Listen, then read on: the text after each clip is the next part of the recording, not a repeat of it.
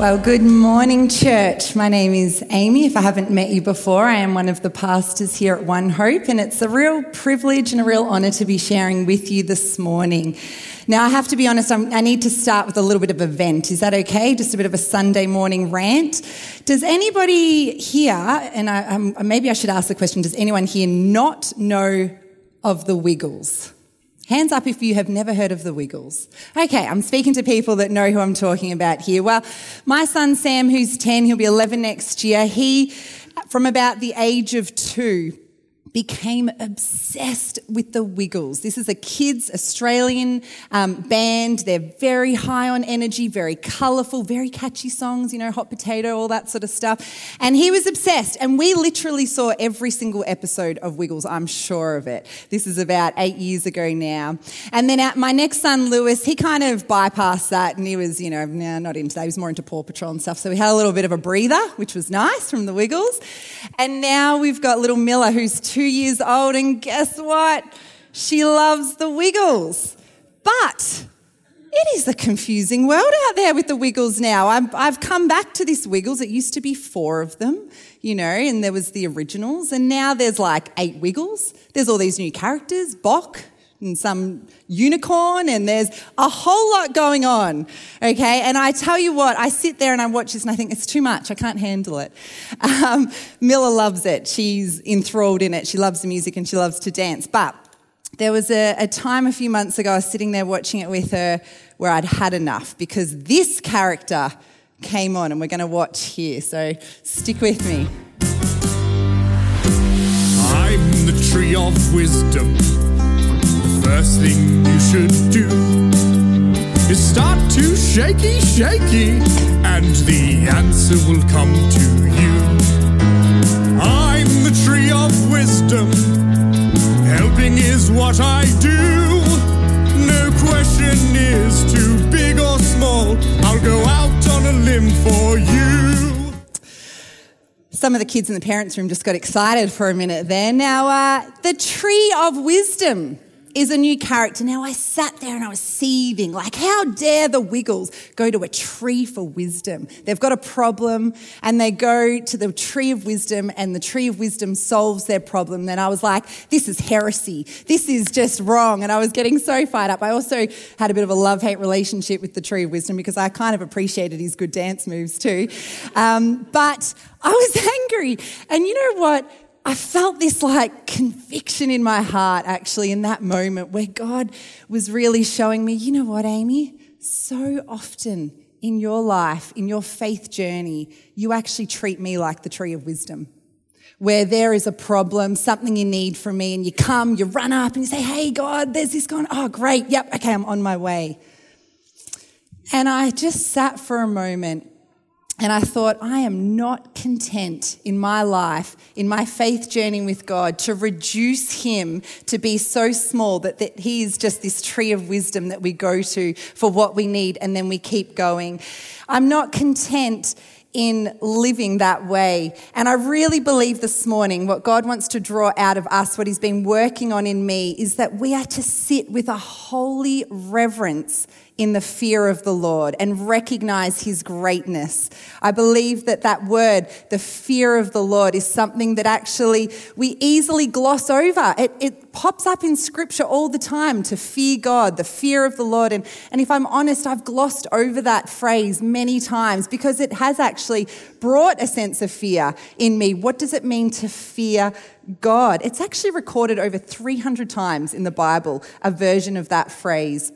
Fearing the Lord probably does not seem very desirable to us as Christians, as there are actually quite a few stories in the Bible, particularly in the Old Testament, where people have an encounter with God and they are completely terrified. I'm sure you can think of many. I think of, in Exodus 3 when Moses is in front of the burning bush and there's full-on flames and this bush won't actually burn up. And it says, at this Moses hid his face because he was afraid to look at God. Or when he receives the 10 Commandments on Mount Sinai in Exodus 19, it says, these are some of the descriptions that we read. It says, there was thunder and lightning with a thick cloud over the mountain and a very loud trumpet blast. Everyone in the camp trembled. Mount Sinai was covered with smoke because the Lord descended on it in fire. The smoke billowed up from it like smoke from a furnace, and the whole mountain trembled violently at the sound of the trumpet. As the sound of the trumpet grew louder and louder, wind, fire, thunder, mountains trembling violently. No wonder at times as Christians we're a bit nervous to actually explore what it is to fear the Lord. You know, in Exodus 40, it talks about the construction of the tabernacle.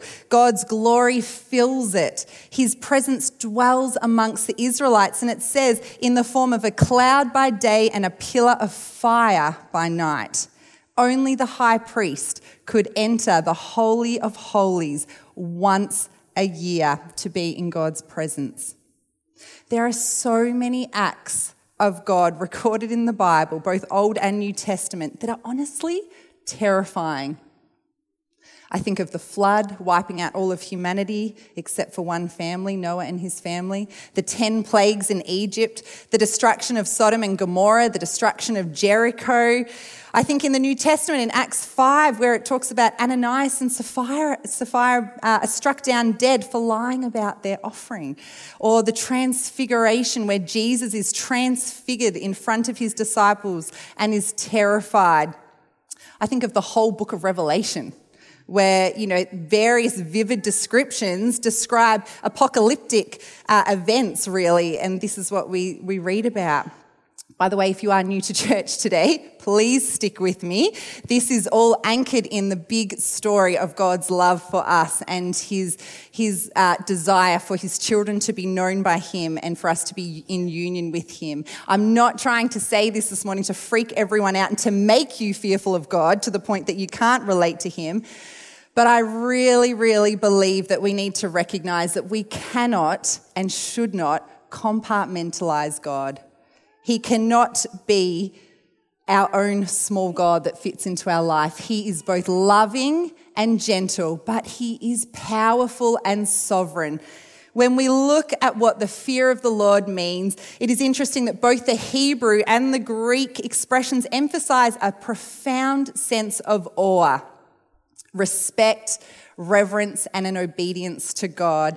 And it's rather than a fear based on terror, it's actually about recognizing God's greatness and authority and living in a way that responds to this. You know, I can't come up with a metaphor that would do this justice, but I've often thought that if I was out swimming in the ocean, deep in the ocean, or if I was in a boat deep in the ocean and a whale came by, a huge whale, I would be both terrified but in absolute awe of this beautiful being, of the magnitude of this being. Perhaps too it could be that, you know, we could be standing on the cliff edge of a mountain or looking down and looking at, you know, how high this mountain is, how glorious nature is and what we're seeing. But at the same time, there's that sense of fear and terror that is of awe and reverence. You know, fear can actually be good. It stops us from jumping off the cliff. It stops us from jumping out in front of a car. But really, when we think about it, fear is what or who we have absolute regard for. You know, unfortunately, the wrong type of fear can grip many of us. Where the fear of the Lord leads us to freedom, worldly fear and unhealthy fear can lead us to a pit of anxiety, of stress, of worry, and wrong priorities. It's interesting to note that the phrase that is said the most in the Bible, so out of everything God says throughout the Bible, the phrase that is said the most is a version of "do not be afraid." You know, God describes us through the Bible. Jesus himself in the New Testament talks over and over again about us as humans being like sheep. I find it a little bit offensive, to be honest, because they're not the smartest animals. But when we think of sheep, they can look calm in a paddock when they're just, you know, eating grass and grazing. But if there's any sort of a threat near them, a potential threat, whether that's a sheepdog or a person, a car that goes past, they become fearful and skittish. Have you seen this before? You know, they clamber on top of each other and they really look like fearful beings. It's no wonder that Jesus in Matthew 9:36 says, when he saw the crowds, he had compassion on them because they were harassed and helpless like sheep without a shepherd. Like I said, they are not the smartest beings. And I believe that actually, as humans, we can be a little bit like this. We can walk around fearful, skittish, clambering on top of each other. And actually, it reduces our spiritual intelligence. The Bible talks about how when we fear the Lord, it does the opposite. And it talks about us having wisdom and knowledge. In Proverbs 9:10, it says, the fear of the Lord is the beginning of wisdom. And Proverbs 1:7, the fear of the Lord is the beginning of knowledge. I think we, and I'm including myself in this, as Christ followers, at times we can become distracted, we can become lazy, we can become scared, we can be deceived, and we start to try and make God fit into our small lives. We end up walking in an unhealthy way of fear instead of the fear of the Lord. You know, there's so many reasons why as humans we fear. Circumstantial fear is a big one. That, you know, we go through things in life that are really challenging, that are really scary, and we experience fear. Sometimes we experience that through other people. We know people around us that are going through something that's really hard and we feel the fear from their situation, or we turn on the TV or open up our news app and fear floods our social media. You know, there are significant situations where we feel fear, and I'm not saying that that is wrong.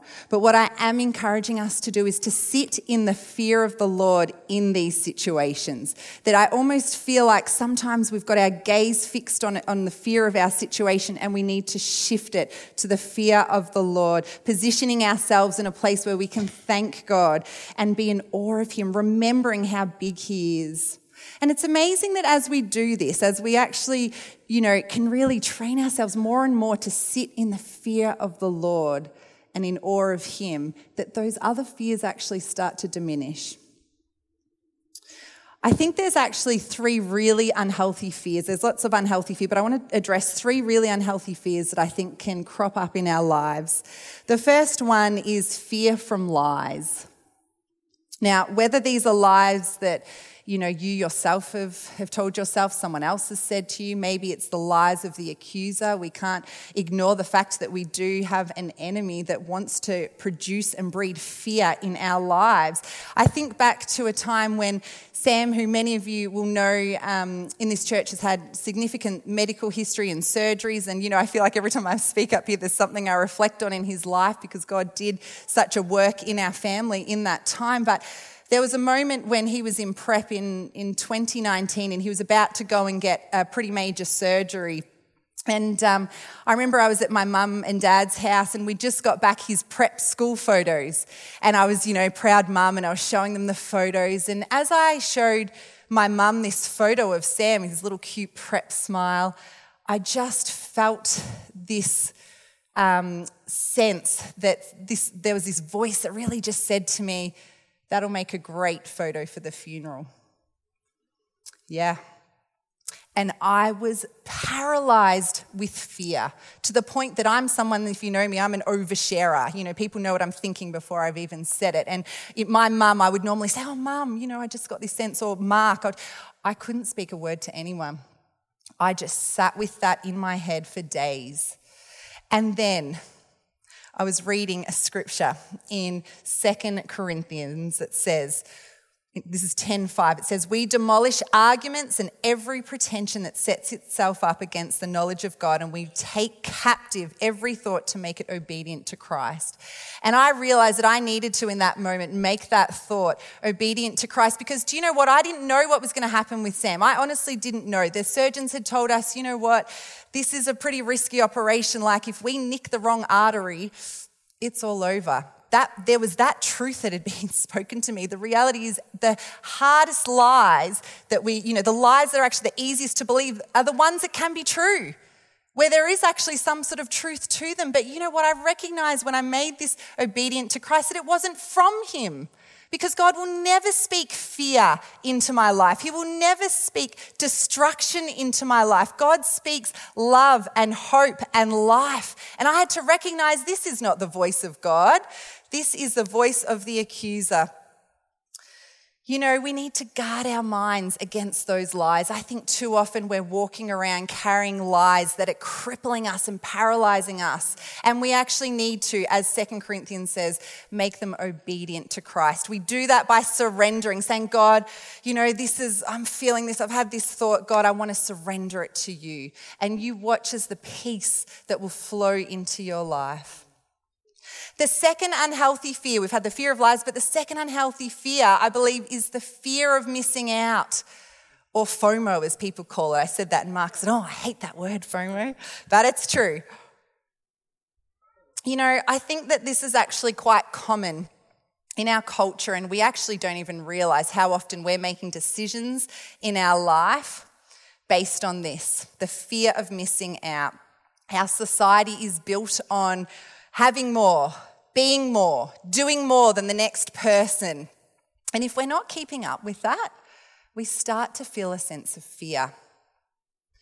As I said, we don't realise it, but we start making decisions based around this. This is not what God has for us. To be living, having to, always trying to show that we are good enough, that we can keep up with the Joneses, so to speak. We need to stop worrying and being fearful of being left out on the outskirts of society. You know, that picture of the sheep that I said before, I see, when I said they were clamouring, that's this, with the fear of missing out, people clamouring, trying to keep up, trying to stay on top of the other person. It is not healthy. The third really unhealthy fear I believe that we can have is the fear of man. Similar to that fear of missing out, but I think is equally unhealthy, is this fear of man. And I'm talking about fearing what other people think about you, fearing what their opinions are, what their judgments are about you. We can become obsessed with this. And it takes us away from the fear of the Lord. There's really two concerning outcomes with the fear of man. The first one is that we start to source our identity in the wrong places. And the second one is that we actually jeopardize our purpose in preaching the gospel. Instead of living out in our identity as a child of God, we start feeding off other people's thoughts and opinions about us. This is hard. I'm not saying this as in, I've got this sorted. This is hard. I feel that this is a battle we face as we constantly are seeking God, as we're constantly sitting and positioning ourselves in the fear of the Lord. We come up against this temptation and this battle to fear what other people think.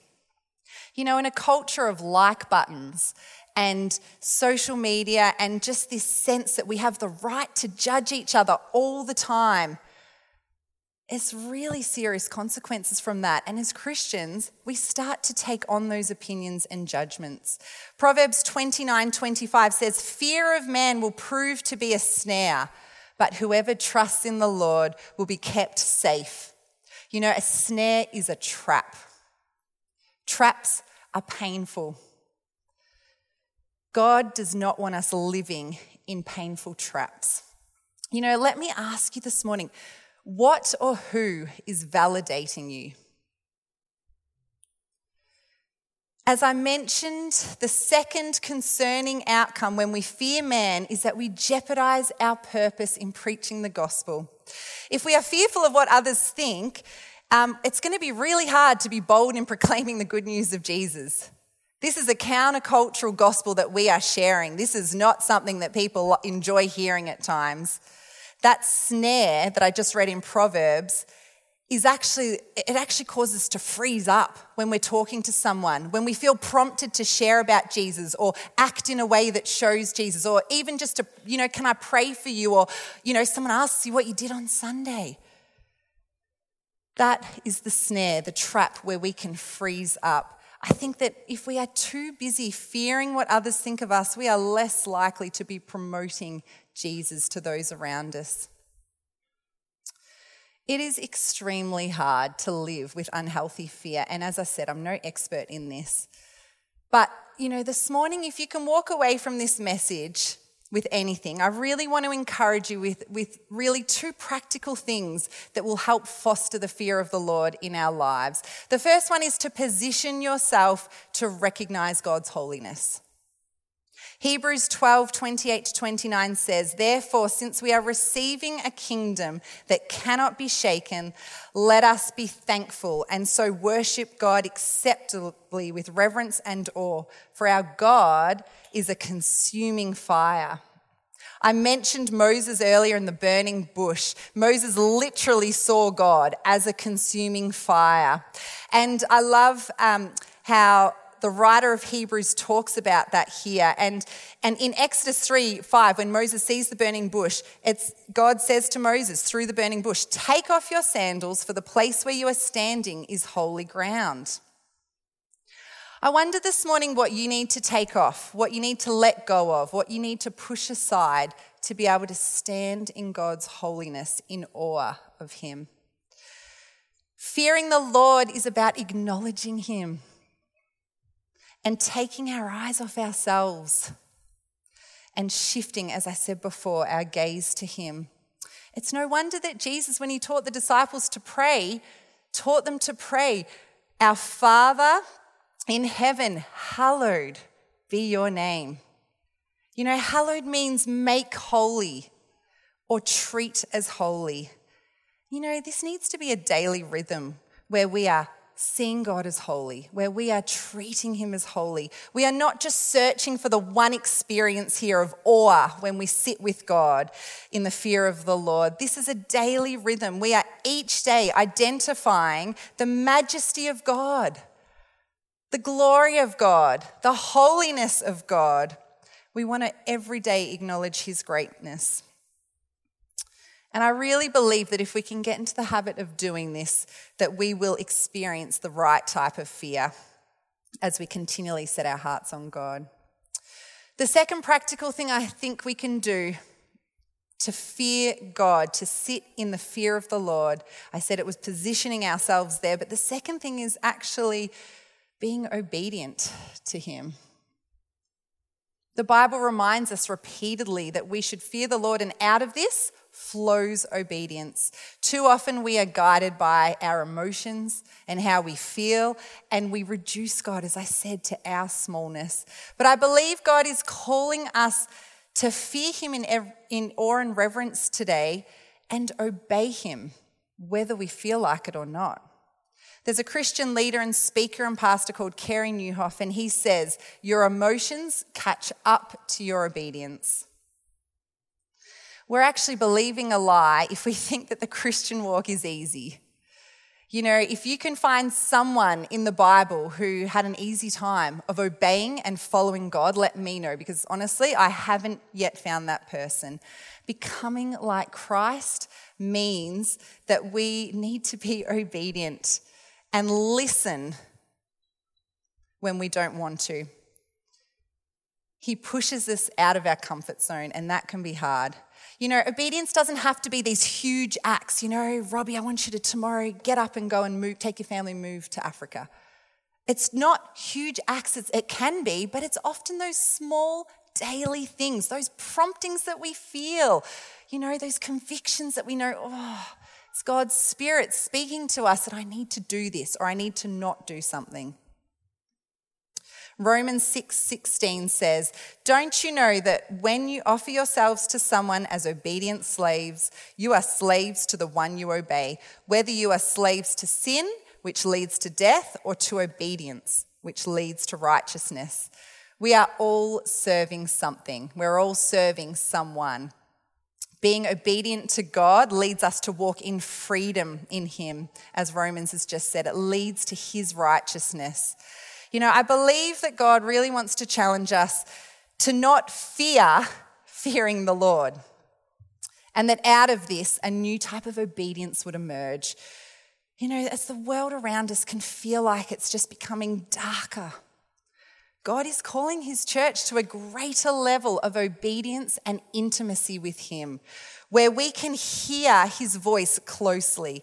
And I love in John 10 when Jesus again is talking about sheep, and he says in verse 27, "My sheep listen to my voice. I know them and they follow me."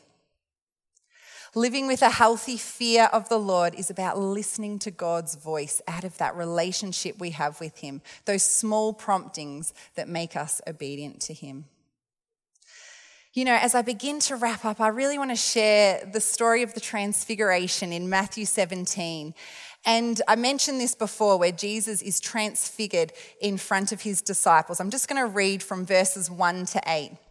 It says, "After 6 days, Jesus took with him Peter, James, and John, the brother of James, and led them up a high mountain by themselves. There he was transfigured before them. His face shone like the sun, and his clothes became as white as the light. Just then there appeared before them Moses and Elijah talking with Jesus. Peter said to Jesus, 'Lord, it is good for us to be here. If you wish, I will pull up 3 shelters, one for you, one for Moses, and one for Elijah.' While he was still speaking, a bright cloud covered them, and a voice from the cloud said, 'This is my son whom I love. With him I am well pleased. Listen to him.' When the disciples heard this, they fell face down on the ground, terrified. But Jesus came and touched them. 'Get up,' he said. 'Don't be afraid.'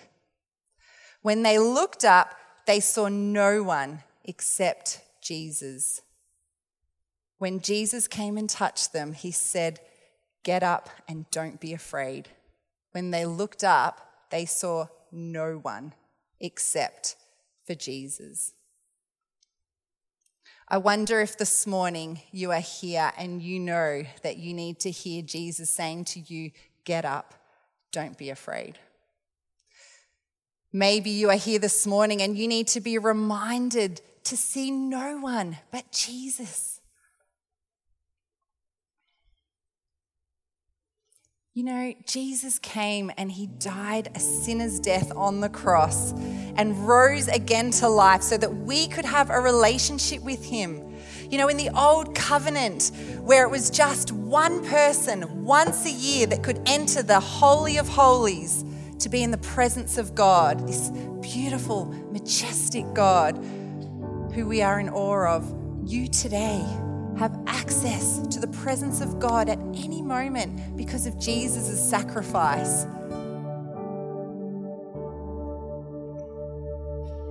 You know, I've talked a lot about us being like sheep and being fearful and skittish, and the reality is that sheep actually can be calm, secure, and safe when they have a shepherd. In John 10:14-15, Jesus says, "I am the good shepherd. I know my sheep and my sheep know me, just as the Father knows me and I know the Father, and I lay down my life for the sheep." Perhaps some of you today need to be reminded of that sacrifice that Jesus made so that you can have complete access to God, that you are able to position yourself in the fear of the Lord, not to the point that you are terrified that you can't relate to him, but actually that you're welcomed into his space, into his presence, so that you can be in awe of him, so that you can worship him, so that you can shift your gaze of fear to the fear of the Lord that brings life, that brings wisdom, that brings his love. You know, our greatest fears are also our greatest opportunities for surrender and intimacy with God. And I encourage you today, if you are here and you are being captive, like I mentioned before, that being paralyzed by fear, for whatever reason that is, could be one of the ones I've spoken about, or it could be something else going on in your life. I encourage you as we sing to surrender that fear and to, again, acknowledge God's goodness, acknowledge who he is.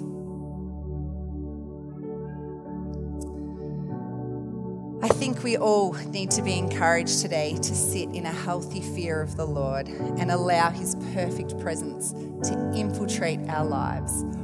Why don't you stand with me, and I'm going to pray over us before we sing. Heavenly Father, we thank you, Lord, that you are both gentle and loving and powerful and sovereign. Lord, we know that in your power, in your might, Lord God, that we can have a sense of being terrified at times, Lord. But Lord, we ask today that you would turn that sense of who you are and how big you are into a sense of awe for you, Lord. That we would be drawn as a church to sit and position ourselves in the fear of the Lord as the world around us might start to feel really dark, Lord. As fear might be creeping into our hearts and our minds, lies of the enemy, Lord God. Would you break those off people right now, Jesus, by your Spirit, by your might, and would you draw us closer to you, Lord? Would we be those sheep that hear your voice and are obedient to what you are calling us to do, Lord God? Oh, Lord, we thank you for Jesus. We thank you that Jesus' death and resurrection has meant that we have access to your presence, Lord. Your Holy Spirit is here now. Your Holy Spirit goes with us as we leave today, and we can sit in the awe and the majesty of you, Lord, and hear your voice speaking to us. Thank you, Lord, for these people that stand before me, God. Would you raise them up to be a people that sit in the right type of fear, Lord God? We thank you, Lord, for who you are, and we give all honor and glory and praise to you. In Jesus' name we pray. Amen.